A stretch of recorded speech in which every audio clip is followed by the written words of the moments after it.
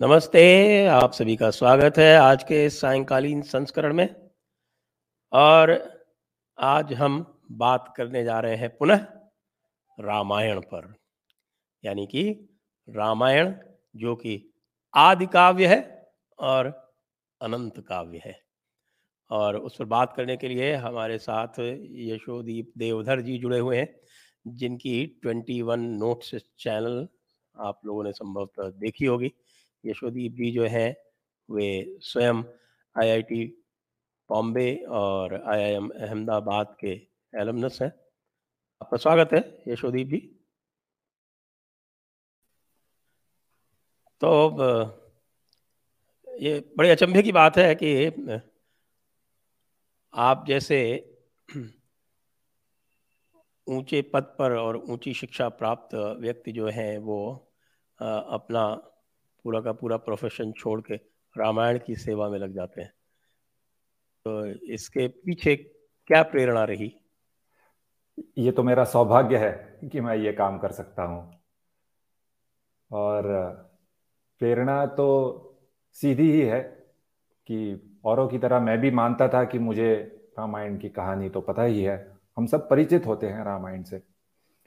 लेकिन जब मैंने वाल्मीकि रामायण पढ़ी तो मुझे ऐसा लगा कि मैं लोगों तक इसे पहुंचाऊं। कई लोग इसके बारे में नहीं जानते हैं और इसीलिए ये प्रयास शुरू किया।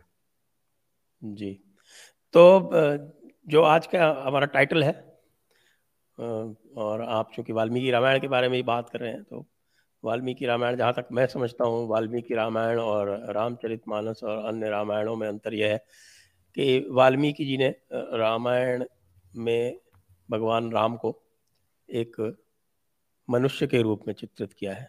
रामचरितमानस में वे दिव्य हैं, वे भगवान हैं।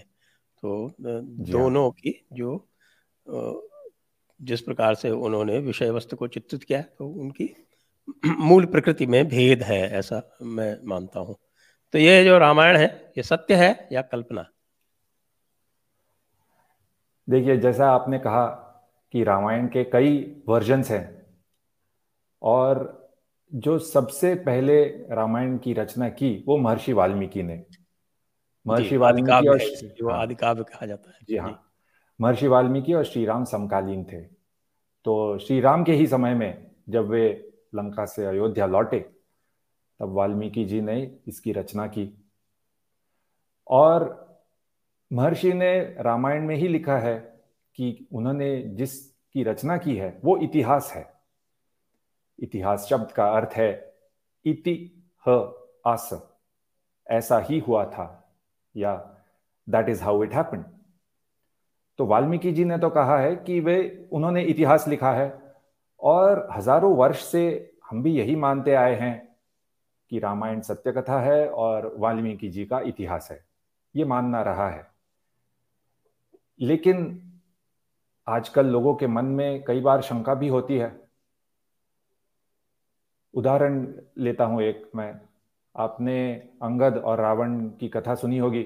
जब अंगद रावण की जी सभा में जी गए युद्ध से पहले, तो ऐसा कहा जाता है कि उन्होंने अपनी पूंछ लंबी की, पूंछ को लपेटा और उसके ऊपर बैठ के रावण से बात की। तो जी अब लोगों के मन में विचार आता है कि अगर ये सत्य कथा है तो पूंछ को लंबी करके बैठना, इसका क्या अर्थ है? अब प्रश्न उठते हैं। और ऐसा है कि वाल्मीकि रामायण में इन सब प्रश्नों के उत्तर हैं। लेकिन अनेक लोगों के लिए वाल्मीकि रामायण अपरिचित है। जो रामायण के वर्जन्स ज्यादा प्रचलित हैं वो वाल्मीकि रामायण से अलग हैं। इसलिए ये प्रश्न ज्यादा उठते हैं। और मेरा यही प्रयास है कि अगर लोगों तक वाल्मीकि जी के मूल शब्द पहुंचाए जाए तो उन्हें पता चले इसमें भी क्या लिखा है। देखिए, 24,000 श्लोक और 500 सर्ग संस्कृत में पढ़ना हर एक के लिए संभव नहीं हो। तो इसीलिए ये प्रयास शुरू किया है। छोटे छोटे वीडियो 7, 8, 9 मिनट के, जो आप फोन या टीवी पर देख सकते हैं, और उससे लोगों तक वाल्मीकि जी के शब्द पहुंचाना। तो दर्शकों से मैं यही कहूंगा कि ये सत्य है या कल्पना, इसका निर्णय आप ही लें, लेकिन निर्णय लेने से पहले ये जान तो लीजिए वाल्मीकि जी ने कहा क्या है। जी, तो हम आरंभ करते हैं। पहले आपका जो एक वीडियो है, जो पहला वीडियो है, उसमें जो हाँ आपने दिखाया है, पहले हम उसको थोड़ा सा उसकी एक छोटी सी झलक दिखाते हैं और जी उस झलक के माध्यम से दर्शकों को ये बताने का प्रयास करते हैं कि किस प्रकार आपने वाल्मीकि रामायण का चित्रण किया है। जी। वास्तविक है या काल्पनिक? क्या श्री राम मनुष्य थे या भगवान? या क्या यह प्रश्न ही गलत है? क्या हनुमान जी बंदर थे? अगर थे तो वे बात कैसे करते थे? क्या रावण वास्तव में इतना बुरा था? और अगर सचमुच उसके 10 सिर थे तो कितना कठिन हुआ होगा किसी कमरे में प्रवेश करना, हर बार कंधे घुमाकर। और श्री राम ने सीता जी का त्याग क्यों किया? क्या वास्तव में लंका जाने के लिए समुद्र पर एक पुल बनाया गया? और इतने प्राचीन काल में पुष्पक विमान कैसे हो सकता था? इन सभी प्रश्नों के उत्तर हमें स्पष्ट मिलते हैं वाल्मीकि रामायण में। वो कहानी जो महर्षि वाल्मीकि ने लिखी श्री राम के लंका से लौटने पर, और जो बाद में महाकवि कालिदास, संत तुलसीदास और कई अन्य महापुरुषों ने लोगों तक पुनः पहुंचाई। और लाखों करोड़ों लोग सदा इससे प्रेरित होते आए हैं। जी, आपने जो प्रश्न उठाए तो उनका उत्तर भी देते चलें साथ साथ, जिससे लोगों की उत्सुकता जी बनी रहे। बिल्कुल बिल्कुल। कौन सा प्रश्न लेना चाहेंगे आप? जो आपने इसमें हाँ, सबसे पहले क्या एक प्रश्न लोगों के मन में हमेशा रहता है वानरों के विषय में, कि वानर कौन थे? क्या वे बंदर थे या मनुष्य थे, या कोई, कुछ लोग कहते हैं एप्स, निएंडरथल्स, ऐसे अलग अलग विचार होते हैं। अभी देखिए वाल्मीकि जी के मूल शब्द क्या हैं वानरों के विषय में, उन्होंने कैसा उनका वर्णन किया है। किष्किंधा जो उनकी राजधानी थी, उसको वाल्मीकि जी ने कहा है हृष्ट पुष्ट जना कीर्णा। हृष्ट पुष्ट लोगों से भरी हुई, जन शब्द का प्रयोग किया है। और इसी प्रकार उन्होंने पुरुष, नारी, स्त्री, इन शब्दों का प्रयोग किया है वानरों के बारे में कहने के लिए। इसका अर्थ है वे मनुष्य ही थे। लेकिन किस प्रकार के मनुष्य? तो वाल्मीकि जी कहते हैं, फिर से उन्हीं के शब्द हैं, वनौकसः काननौकसः वने चराः वनचारिणः। वन में विचरने वाले, वन में रहने वाले वनवासी लोग थे। तो वानर वनवासी लोग थे। लेकिन लोगों के मन में संदेह इसलिए होता है कि वानर शब्द का प्रयोग किया है, वानर का तो अर्थ बंदर होता है। और इसी प्रकार और भी शब्दों का प्रयोग किया गया है, कपि, प्लवंगमाह, प्लवमानाह, शाखा मृगाह। प्लवंगमाह मतलब जो कूदते हैं, शाखा मृगाह शाखा पर रहने वाले प्राणी। इन सभी शब्दों का अर्थ होता है बंदर। तो एक तरफ तो उन्होंने मनुष्य कहा है, और फिर इन शब्दों का प्रयोग क्यों? तो इन वनवासी लोगों को इन शब्दों से संबोधित किया है क्योंकि वे अपनी वेशभूषा बंदरों की तरह करते थे। आजकल भी आप देखिए कई वनवासी लोग वेशभूषा करते हैं, कुछ सींग या पंख लगाकर किसी प्राणी या पक्षी की तरह दिखने के लिए। तो रामायण के वानर भी जो थे वे पूंछ लगाते थे और ऐसी कुछ वेशभूषा करते थे, कह लीजिए कुछ फेस मास्क हो, कुछ पहनावा कर लिया जिससे वे वानरों जैसे, बंदरों जैसे दिखाई देते थे। लेकिन ये वेशभूषा ऐसी थी जिसे वे हटा सकते थे। इस बारे में वाल्मीकि जी ने स्पष्ट बताया है। अभी जी एक उदाहरण लेता हूं। जब जी श्री राम और लक्ष्मण पंचवटी से सीता जी की खोज में दक्षिण की तरफ और चल पड़े, तब वे हम्पी के आसपास के राज्य में आए। वहां पे ऋषिमुख पर्वत पर सुग्रीव और हनुमान जी खड़े थे, उन्होंने इन्हें आते हुए देखा। तो सुग्रीव ने हनुमान जी को कहा, इनसे जाके बात कीजिए, ये कौन है। और तब उन्होंने कहा, कपि रूपम परित्यज्य, कपि रूप का त्याग करके जाइए, आप इसको हटा के जाइए। तो हनुमान जी कपि रूप, बंदर का रूप हटा कर गए। और इसी प्रकार और भी कुछ रेफरेंसेस हैं, जब वानर अपना कपि रूप, अपना वानर रूप बदल देते थे। तो ये कोई वेशभूषा थी जो वे बदल सकते थे। तो वे वानर मनुष्य थे, वे वन में रहने वाले थे, वनवासी थे। और इनके बारे में एक और बात स्पष्ट होती है वाल्मीकि जी के शब्दों से, कि उनकी इसमें कोई अलग रेशियल डिफरेंस नहीं था। क्योंकि वाल्मीकि जी ने स्पष्ट बताया है कि कुछ वानर ऋषियों की संतान थे। उन्होंने कुछ उदाहरण भी दिए हैं। मरीचि करके एक ऋषि थे, उनके पुत्र अर्चिष्मान, वे वानर बन गए। उन्होंने वन में रहना और वानरों जैसी वेशभूषा करना प्रारंभ किया, तो वे वानर बन गए। महर्षि पुत्रम मारीचम अर्चिष्मंतम महाकपिम, ये कहा है। कुछ वानर रीछों की संतान थे, और उनके जो उनके बारे में ये भी बताया गया है, जैसे हनुमान जी सर्वशास्त्र विशारद, सब शास्त्रों के विशारद थे, वेदों का ज्ञान रखते थे। तारा भी सभी शास्त्रों का ज्ञान रखती थी, उन्हें बहुत ज्ञानी बताया गया है। सुग्रीव को धर्म जानते थे, वे धर्मज्ञ बताया गया है। So there were no racial differences and they were in the same cultural and intellectual, their cultural and intellectual roots were the same as those of the people of the cities and जनपद्स। तो ये जो वाल्मीकि जी ने बताया है, ये मेरे लिए बहुत ही हम जानते तो हैं, कुछ कुछ हद तक हमें लगता है कि वे वनवासी होंगे, लेकिन इतना स्पष्ट बताया है, ये मेरे लिए आश्चर्य की बात थी जब मैंने इसका अभ्यास किया।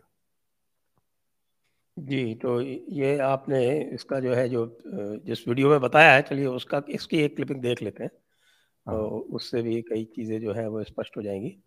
तो मैं डेस्क से कहूँगा कि इसका जो दूसरे वीडियो की जो क्लिपिंग है वो इस पर थोड़ा सा हमारे सामने लेकर आए, और जब तक वो लाते हैं तब तक हम और अन्य बातें भी कर लेते हैं। हाँ, आ गया।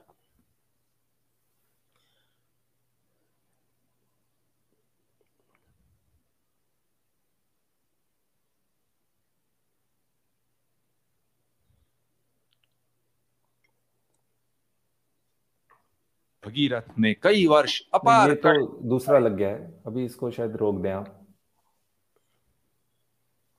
जी, मैं 1 मिनट चेक करता हूँ। ये सेकंड वीडियो था ना आपका, ये उसे नहीं भी दिखाया, S1E7। तो वैसे मैंने चर्चा में बता ही दिया है, तो हम आगे चल सकते हैं। S1E7, तो चलिए अब ये आप हाँ जी। बताएं आगे, जो हम हाँ। बात कर रहे थे कि रावण के 10 सिर थे, ये क्या है? हाँ, दशारी, दशानन, दशमुख कहा तो गया है उसे। जी।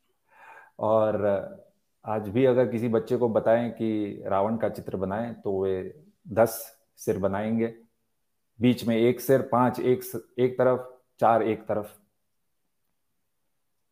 तो रावण के क्या 10 सिर थे? और अगर थे तो ये सत्य कथा कैसे हो सकती है? अभी जब हनुमान जी लंका गए सीता जी की खोज में, तब बताया गया है कि वे रात को लंका में गए और फिर रावण के राजभवन गए, और उन्होंने रावण को सोते हुए देखा। तब रावण का वर्णन किया है वाल्मीकि जी ने, और उससे स्पष्ट होता है कि रावण को एक ही सिर था और 2 ही हाथ थे। क्योंकि उन्होंने जिन शब्दों का प्रयोग किया है वो है आननम और महामुखात, एक ही था। और हाथों के लिए कहा है भुजौ। आप जानते हैं संस्कृत में तो द्विवचन होता है, भुजौ मतलब उसके 2 ही हाथ थे। लेकिन अब फिर उसे दशानन क्यों कहा गया है? तो और शूर्पणखा जब रावण की सभा में आई, तब उसका वर्णन किया है, 10 सिर और 20 हाथ, इस प्रकार से। तो रावण मोस्ट प्रोबेबली मुकुट पहनता होगा, जिससे ये दिखाया जाए कि उसके 10 सिर हैं, और उसका जो राज सिंहासन था उस पर बैठकर ऐसा लगता था कि उसके 20 हाथ हैं। He was very powerful and he wanted people to fear him, तो इसलिए वो इस प्रकार से बैठता था। और इसका जो सिंबॉलिक अर्थ है वो भी कई लोगों ने बताया है कि 10 सिर का सिंबॉलिक अर्थ क्या होगा, लेकिन हाँ, ये वो वास्तविक दशारी नहीं है। 10 जो हाँ, शत्रु हैं मनुष्य हाँ, के, काम क्रोध लोभ मोह मद मात्सर्य स्वार्थ अहंकार ईर्ष्या हाँ। द्वेष। तो ये जो सिंबॉलिक अर्थ है ये वैसे बाद में बताए गए हैं, ये वाल्मीकि जी ने नहीं कहा। और एक और बात इंटरेस्टिंग है कि जो 10 सर हम देखते हैं, 5 और 4 एक एक तरफ, आप अगर मंदिरों में चित्र या कार्विंग्स देखें तो उसे हमेशा हमेशा इसी प्रकार नहीं दिखाया गया है। कभी कभी वो 10 के 10 सर गोलाकार में दिखाई देते हैं, एक कभी कभी 3 लेवल पे दिखाई देते हैं, पहले 4 फिर 4 और सबसे ऊपर 2। तो इसका जो पिक्चराइजेशन है वो अलग अलग तरह से किया गया है। जी, तो यह रावण का इस प्रकार से चित्रण हुआ। और जो आप बात करते हैं समुद्र पर पुल बांधने की, वो क्या है? हाँ, अब जैसे मैंने पहले कहा कि वाल्मीकि रामायण और अन्य जो संस्करण या वर्जन्स हैं उनमें अंतर है, ये एक विषय है जहाँ पे अंतर है। तो हम हमने इस कहानी को सुना है कि वानरों ने पत्थरों पर श्री राम का नाम लिखकर सेतु बनाया, लेकिन वाल्मीकि रामायण में उसे इस प्रकार नहीं बताया गया है। वानरों ने समुद्र में भराव डाला, तो उन्होंने बड़े बड़े चट्टाने, शिलाएं, पत्थर, पेड़ ऐसा डालकर समुद्र को भर दिया, उसके ऊपर मिट्टी डाली और वो एक बांध बनाया था। वो कोई फ्लोटिंग ब्रिज नहीं था, बांध बनाया था। और इसका ठीक डिटेल्स दिए हैं, पहले दिन में कितने योजन बनाए, दूसरे दिन में कितने योजन बनाए, अलग अलग वानरों की जो टीम्स थी वो क्या कर रही थी, कुछ शिलाएं और पेड़ लाने में लगी थी, कुछ नाप नाप रही थी कि कितनी गहराई है। इस प्रकार अलग अलग, तो बहुत ही डिटेल में बताया है कि इस सेतु को या इस बांध को कैसे बनाया है। जी, और कितने योजन बताया है वाल्मीकि सौ रामायण में? 100 योजन की दूरी थी और इसे 5 दिन में बनाया। तो 100 योजन जो है तो वो तो लगभग 1200 किलोमीटर हो गया। नहीं, तो इसमें यह है कि वाल्मीकि रामायण के समय जो योजन बताए गए हैं वो ठीक अभी कितने किलोमीटर हैं ये कहना मेरे मेरे अभ्यास में मैंने नहीं किया है। और उसका डेफिनेशन भी काल काल से बदला हुआ है, तो उस समय कितनी दूरी थी ये मैं नहीं कह सकता। क्योंकि कुछ लोगों का मत है कि चूंकि ये 100 योजन की बात होती है और 100 योजन की जो आजकल जो गणना मानी जाती है वो लगभग 1200 किलोमीटर मानी जाती है, तो फिर यह श्रीलंका संभवतः नहीं होकर कुछ मालदीव इत्यादि कुछ इस तरह का द्वीप रहा होगा, ऐसी बात आती है। हाँ, हाँ, और वैसे देखिए 100 योजन हनुमान जी ने भी पार किए थे। पार किए थे। तो हाँ, तो ये 1200 किलोमीटर होना कठिन है। हम्म। या उस तो पर फिर वो बांध कल्पना का बना, विषय हो जाएगा। हाँ, उस पर बांध बना। लेकिन मैंने वीडियोस में और बाकी भी जो कभी चर्चा होती है, मैं स्कूल और कॉलेज में भी विद्यार्थियों से चर्चा करता हूँ, तो मेरा मानना यह है कि पहले हम वाल्मीकि रामायण को समझ लें और उससे क्या क्या पता चलता है। अभी उसको इंटरप्रेट करने के लिए जैसे योजन की लंबाई क्या थी, ये वाल्मीकि रामायण में आपको नहीं मिलेगा, ये बाहर से आपको देखना पड़ेगा। जी, तो अब क्या हम आपका जो वीडियो है वो चला सकते हैं, जो अंतिम हाँ वाला जी, जो आपने। कौन सा चलाएंगे? वो तो आप जैसा निर्देशित करें वो चला देंगे। हाँ, अभी एक अभी एक हमारे पास जो है वो हाँ, S1E13 की चलाने की आवश्यकता है, अच्छा, नहीं तो हाँ उसको H2E नहीं। चलाते हैं, क्योंकि मैं एक दर्शकों को एक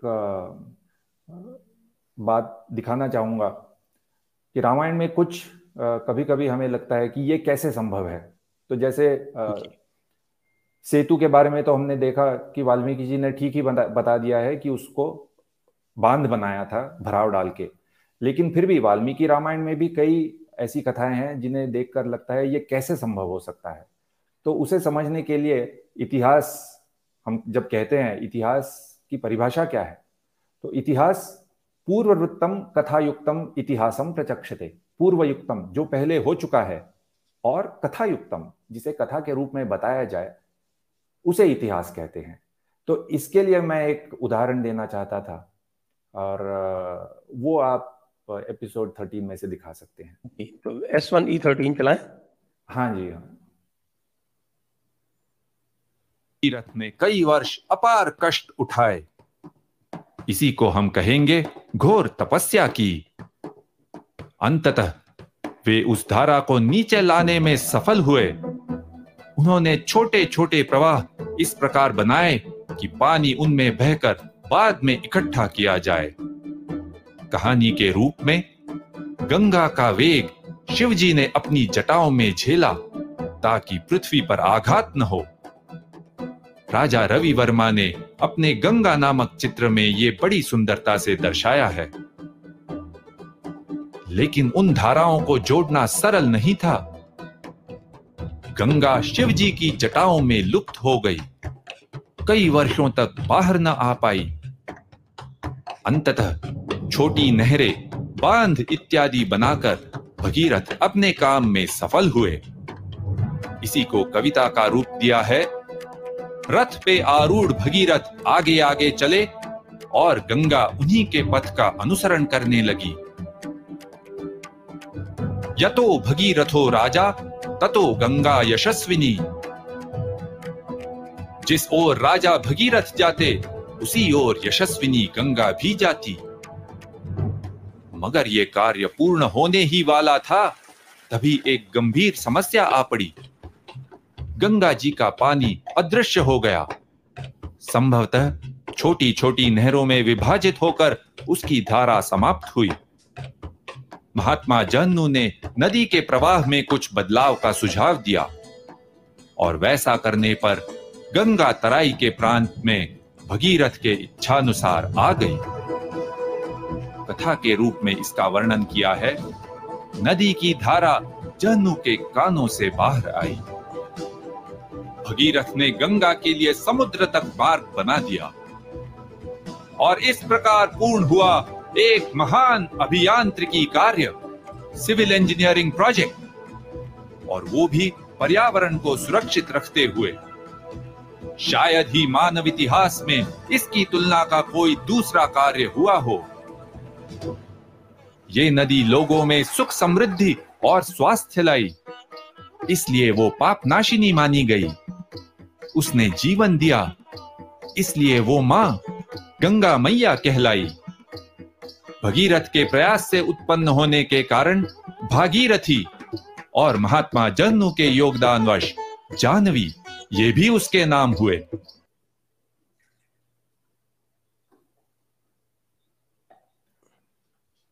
तो ये एक उदाहरण मैंने लिया था, पूर्ववृत्तम कथायुक्तम इतिहासम प्रचक्षते। इसे कैसे समझना चाहिए। एक और उदाहरण अगर लें, आपने सुना होगा कि जनस्थान और पंचवटी में जब शूर्पणखा खर के पास गई तो 14,000 राक्षसों ने श्री राम पर आक्रमण किया। अब लोग कहेंगे, अगर वाल्मीकि रामायण में श्री राम को एक मनुष्य कहा है, एक नर कहा है, वाल्मीकि जी का शब्द है नर, तो एक मनुष्य ने 14,000 राक्षसों का सामना कैसे किया। अभी देखिए, पहले खर ने 14 राक्षसों को भेजा था, केवल 14, और उसे लगा था कि इन 14 राक्षसों से काम हो जाएगा। शूर्पणखा 14 राक्षसों के साथ गई, लेकिन श्री राम ने उनको हरा दिया, वे मर गए। जब शूर्पणखा वापस आई तो खर ने एक बहुत बड़ी सेना के साथ खर चल पड़ा। अब हम जब कहते हैं बहुत बड़ी सेना, आज भी अगर कहें इट वॉज 1,000,000 टाइम्स बिगर, ठीक 1,000,000 टाइम्स का इतना ही अर्थ है कि बहुत उसकी तुलना में बहुत अधिक मात्रा में। तो इसी प्रकार इन 14,000 राक्षसों का भी अर्थ यही मानना चाहिए कि पहले जो 14 राक्षस गए थे उससे बहुत अधिक मात्रा में गए थे। ये 14,000 एक कहने का तरीका हो गया, ऐसा मान लें।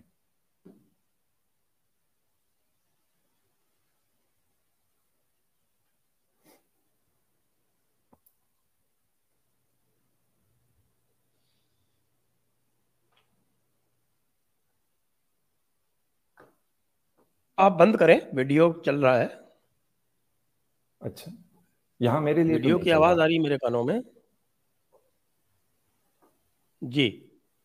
मुझे लगता है कि वो वीडियो की आवाज मेरे कानों में आ रही थी, मैं सुन नहीं पाया आप बीच में क्या बोल रहे थे।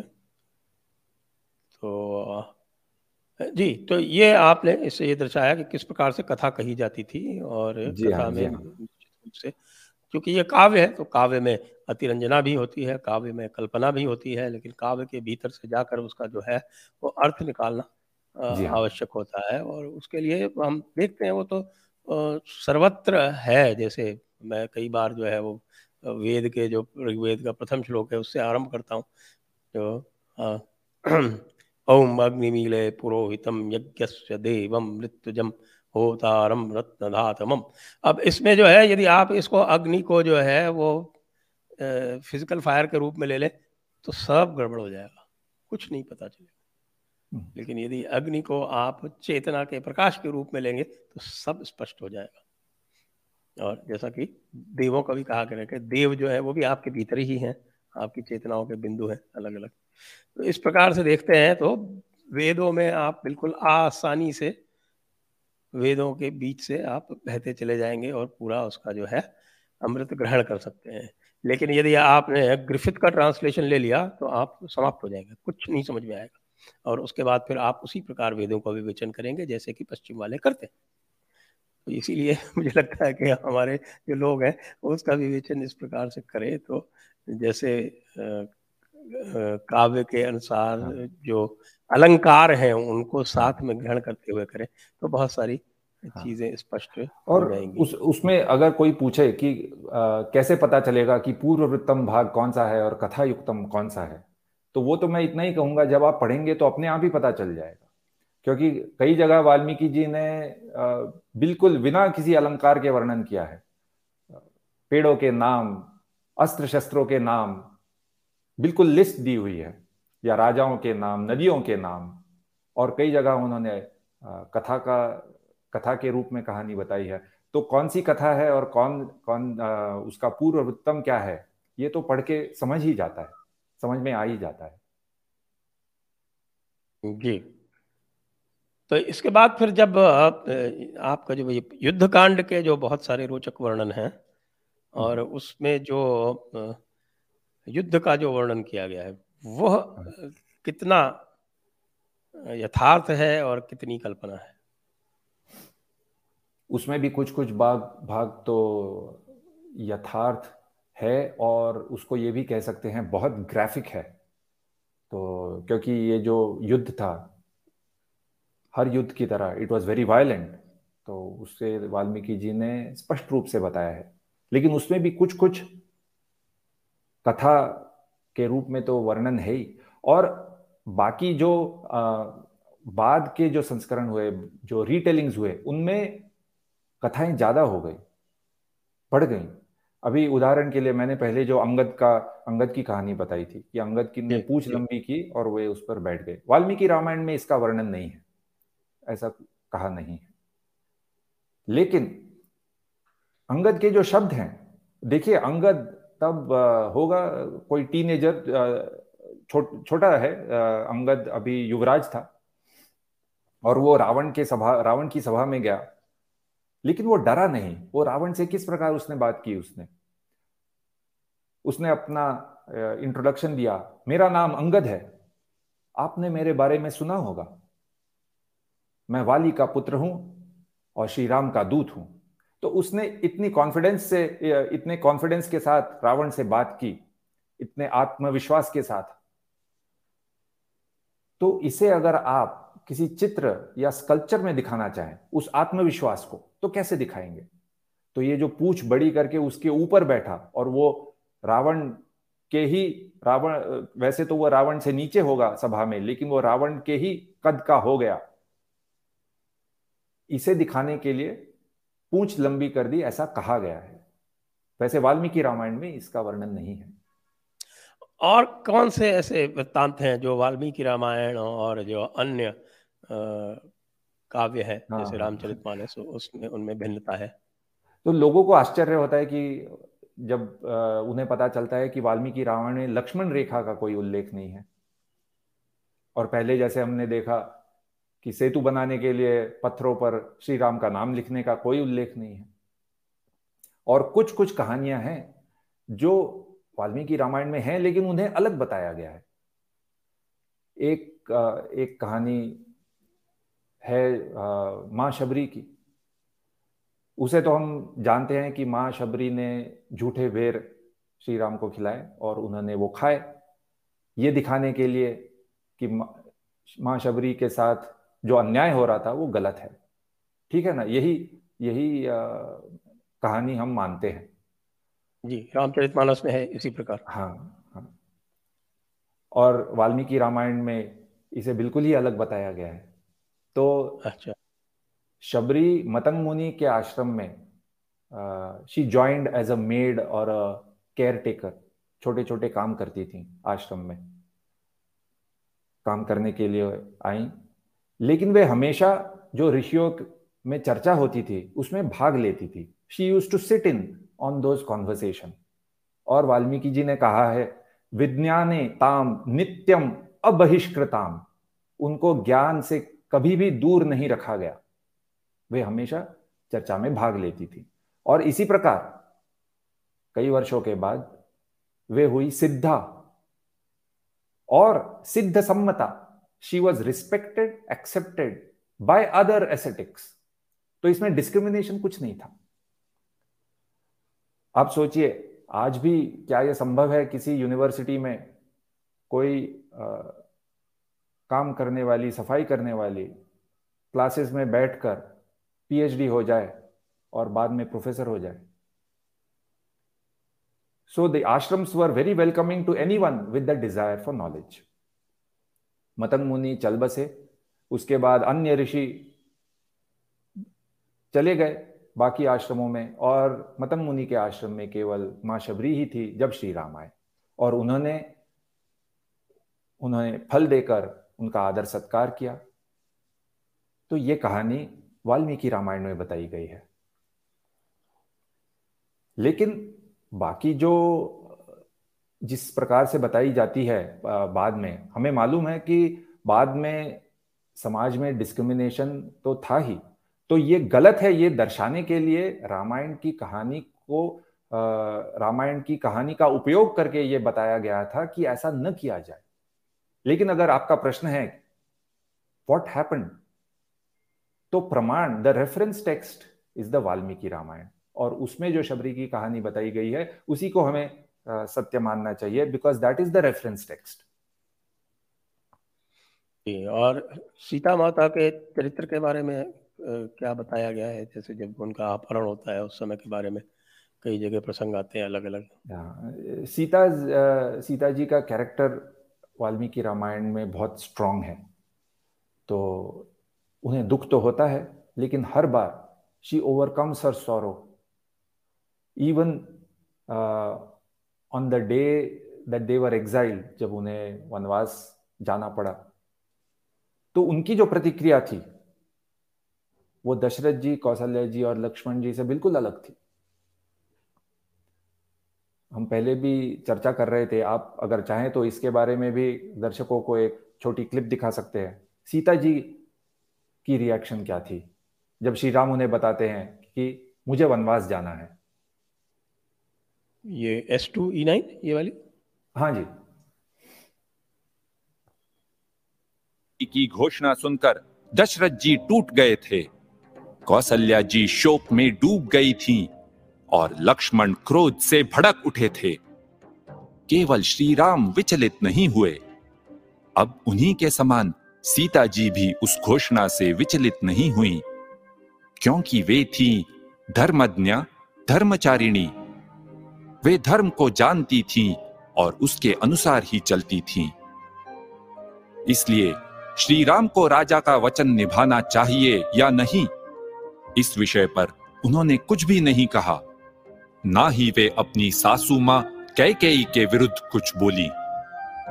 मेरे साथ ही ऐसा क्यों हुआ, यूं कहकर वे छाती पीट कर रोई भी नहीं। उनकी प्रतिक्रिया श्री राम के जैसी थी। धर्म का आचरण करो और मन में कोई कटुता न रखो। किंतु एक बात पर वे श्री राम से सहमत नहीं थीं, जिसके कारण उनकी बात को हास्यास्पद कहा। उन्होंने श्री राम को याद दिलाया कि पति पत्नी सब कुछ मिलकर ही करते हैं। नारी के लिए उसका पति ही सदैव उसका सहायक है, माता पिता या पुत्र नहीं। और केवल पत्नी ही पति के भाग्य का अनुसरण करती है। इसलिए आपके साथ मुझे भी वन में रहने की आज्ञा मिल गई है। सीता जी का मानना था कि कैकेयी ने जो श्री राम से कहा उन्हें भी लागू था, और उनका आक्षेप यही था कि श्री राम ने उन्हें अपने से अलग समझा। और अनुशिष्टास्मि मात्रा च पित्रा च विविधाश्रयम् नास्मि संप्रति वक्तव्या वर्तितव्यम यथा मया।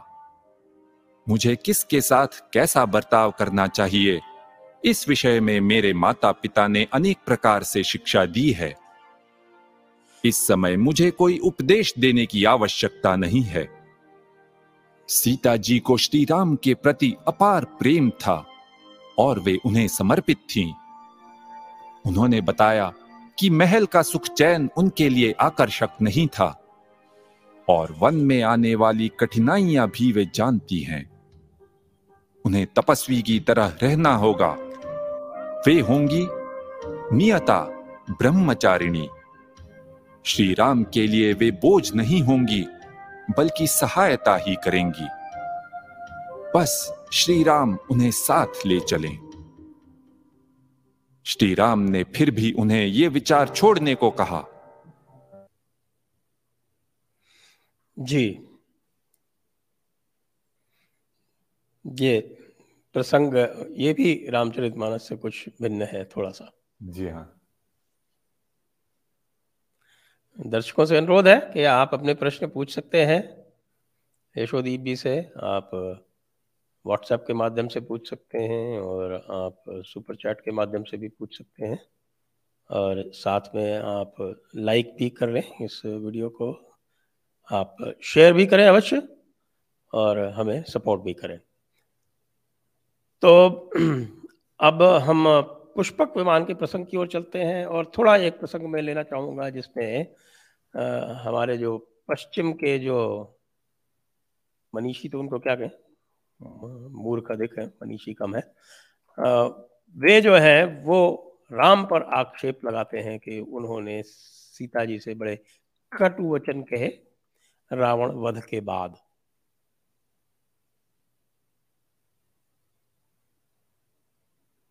हाँ।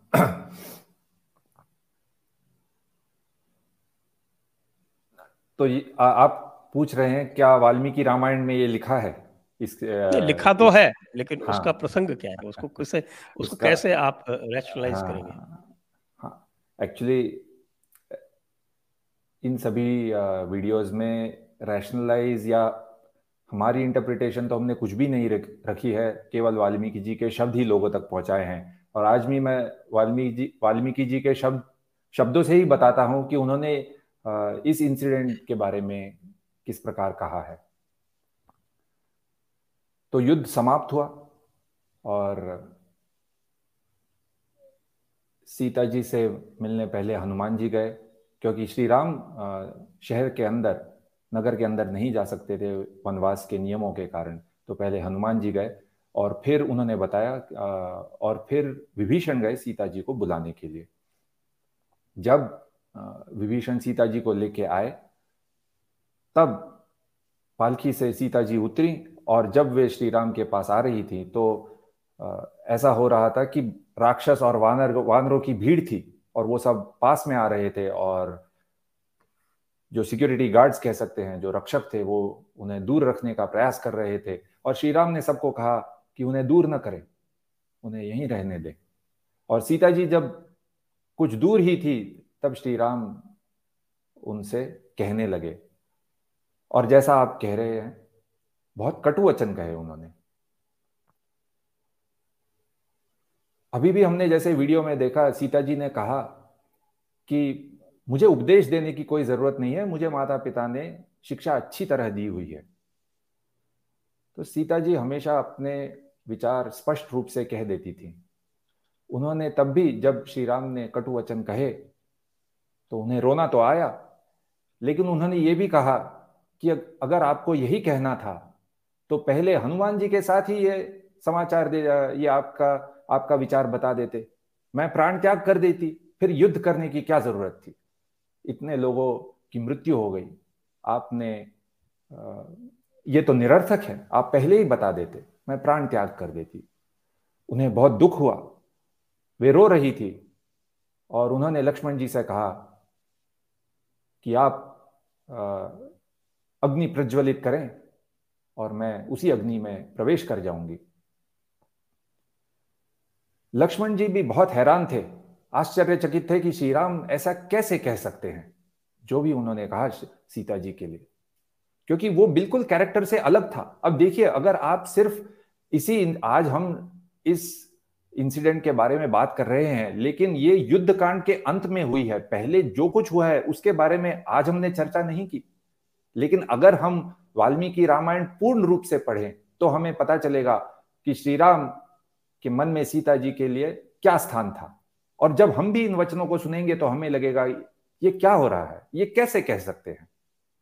और लक्ष्मण जी ने भी यही सोचा कि ये श्री राम कैसे कह सकते हैं। उन्होंने क्रोध से श्री राम की तरफ देखा, और श्री राम ने, और फिर वाल्मीकि जी का श्लोक है कि श्री राम ने कुछ संकेत किया लक्ष्मण की ओर, और लक्ष्मण समझ गए। वो कहते हैं ना, I know what I am doing, just play along.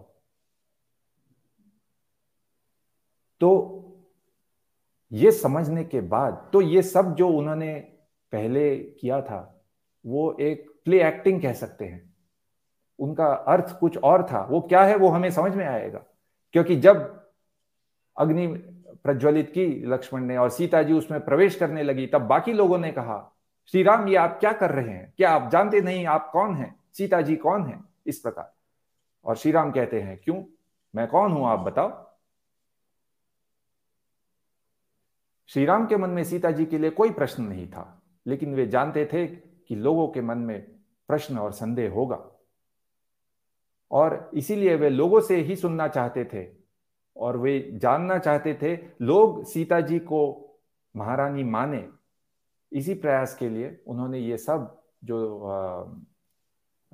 ढोंग किया था वो इसी कारण किया था। अगर आप इस श्लोक को ना पढ़ें कि उन्होंने लक्ष्मण को सूचित किया और लक्ष्मण समझ गए और फिर उन्होंने आग प्रज्वलित की, तो आप शायद मान लें कि उन्होंने जो कहा था वो सत्य ही है। और अगर आपने रामायण पूरी न पढ़ी हो और सिर्फ इसी सर्ग को पढ़े तो शायद ये भ्रम हो सकता है। जी जी जी। लेकिन मैं दर्शकों को इसीलिए अनुरोध करता हूं कि वाल्मीकि जी के जो शब्द हैं उनसे मन में जो सारे जो प्रश्न हमारे होते हैं, सब प्रश्नों का उत्तर है, लेकिन हमें उनके शब्द समझने हैं, और उसको शुरू से अंत तक। आप अगर एक प्रश्न है किसी भी कथा पुस्तक या जो अंत का प्रश्न है वो समझने के लिए आपको पूरी कहानी, पूरा ग्रंथ, पूरी पुस्तक पढ़नी समझनी आवश्यक है।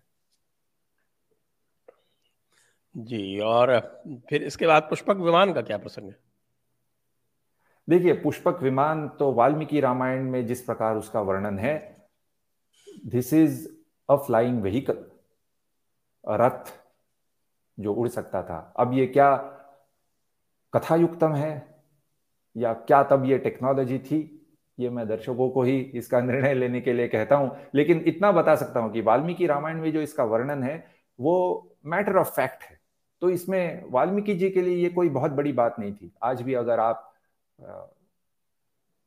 दिल्ली से जयपुर या दिल्ली से मुंबई जाएं और कह दें किसी को कि मैं फ्लाइट से गया था, तो आप उसका कुछ वर्णन नहीं करेंगे कि जेट इंजन किस प्रकार चलते हैं, आप बस कहेंगे कि वो मैं फ्लाइट से चला गया था। तो उसी प्रकार वाल्मीकि जी ने भी इसका मैटर ऑफ फैक्ट वर्णन किया है। वे समझते होंगे कि जो भी उनके श्रोता या दर्शक या वाचक हैं उन्हें इसके बारे में पता होगा, इसी प्रकार का उसका वर्णन है। अभी क्या तब यह टेक्नोलॉजी थी या ये कथा युक्तम है, ये मैं लोग ही इसका निर्णय करें। जी। और वैसे जैसे इस प्रकार अभी आपके एक ये अग्नि परीक्षा वाली जो आदि पुरुष वाली जो फिल्म आने वाली है, उसमें जो चित्रण किया गया है वो आपने देखा होगा उसके ट्रेलर में, उसके विषय में क्या कहेंगे आप? नहीं, मैंने मैंने एक्चुअली उसे नहीं देखा। मैं अपने काम में ही व्यस्त रह गया था, तो मैं उसके बारे में कुछ नहीं जो कह सकता। उसमें जो है वो उनको वानरों को बिल्कुल गोरिल्ला की तरह दिखाया गया है, और राक्षसों को जो है वो बिल्कुल जैसे कह सकते हैं उसको आदि मानव की तरह दिखाया गया है। तो हाँ, ये तो ये वानरों का तो आपने स्पष्टीकरण दे दिया, हाँ, राक्षसों का क्या है? राक्षसों का भी मतलब वाल्मीकि रामायण से लोग इतना समझ सकते हैं कि राक्षस भी मनुष्य ही थे। और जैसे रावण ही लें, रावण के पिता मुनि थे और उनकी माता कैकसी राक्षसी थी। तो इसमें कोई रेशियल डिफरेंस नहीं था। जो पहला राक्षस रामायण में, अगर आप इसका स्टेज परफॉर्मेंस करें तो पहला राक्षस जो आएगा वो एक्चुअली है ताटका, या जिसे हिंदी में ताड़का कहते हैं, संस्कृत में ताटका है। तो ताटका कहाँ रहती थी? अयोध्या से उसके वन में पहुंचने के लिए श्री राम 2 दिन तक चलते हुए गए।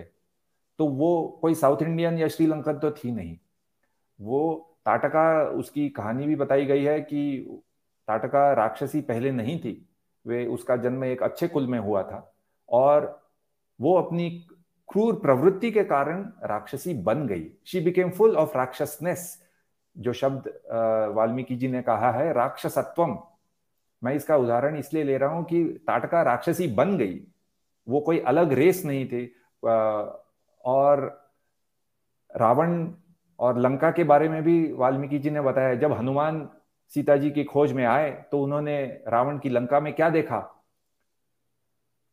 उन्हें वेद पाठ सुनाई दिया, उन्होंने लक्ष्मी जी की आकृति देखी और उन्होंने स्वस्तिक चिन्ह देखे। तो राक्षस ये अलग लोग थे, ये भी वाल्मीकि रामायण से पता चलता है कि ये सत्य नहीं है। जी तो जी। उसका चित्रण कैसा किया जाए वो तो अलग प्रश्न है, लेकिन लोग इतना समझ लें कि वानर, राक्षस, अयोध्या और जनपद के लोग, ये सभी all of them had the same cultural and intellectual roots. It was not a fight of Vedic versus non Vedic societies. Lanka में ही हम देख रहे हैं वेद पाठ होता था। रावण तो शिव भक्त थे। बिल्कुल बिल्कुल।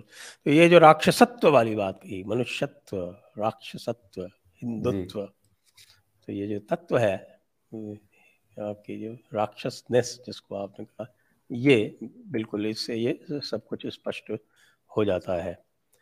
जी हाँ। तो अब हम दर्शकों के प्रश्नों की ओर चलेंगे, और उससे पूर्व जी मैं सभी से अनुरोध करूंगा कि आप इस वीडियो को शेयर करें, इसको लाइक अवश्य करें, बेल आइकॉन दबा दें, और साथ में हमें सपोर्ट करने के लिए आप हमारे जो नीचे स्क्रॉल चल रहे हैं जिसको आप देख रहे हैं लिंक्स को, उनको जाकर डिस्क्रिप्शन में आप क्लिक करके हमें सपोर्ट कर सकते हैं। हमारा एक ये कार्यक्रम आने वाला है 5 और 6 नवंबर को, जो हमारा वार्षिक उत्सव है, और उसके लिए हमें आपके सपोर्ट की सामान्य से अधिक आवश्यकता है, यह ध्यान रखें। प्रश्न।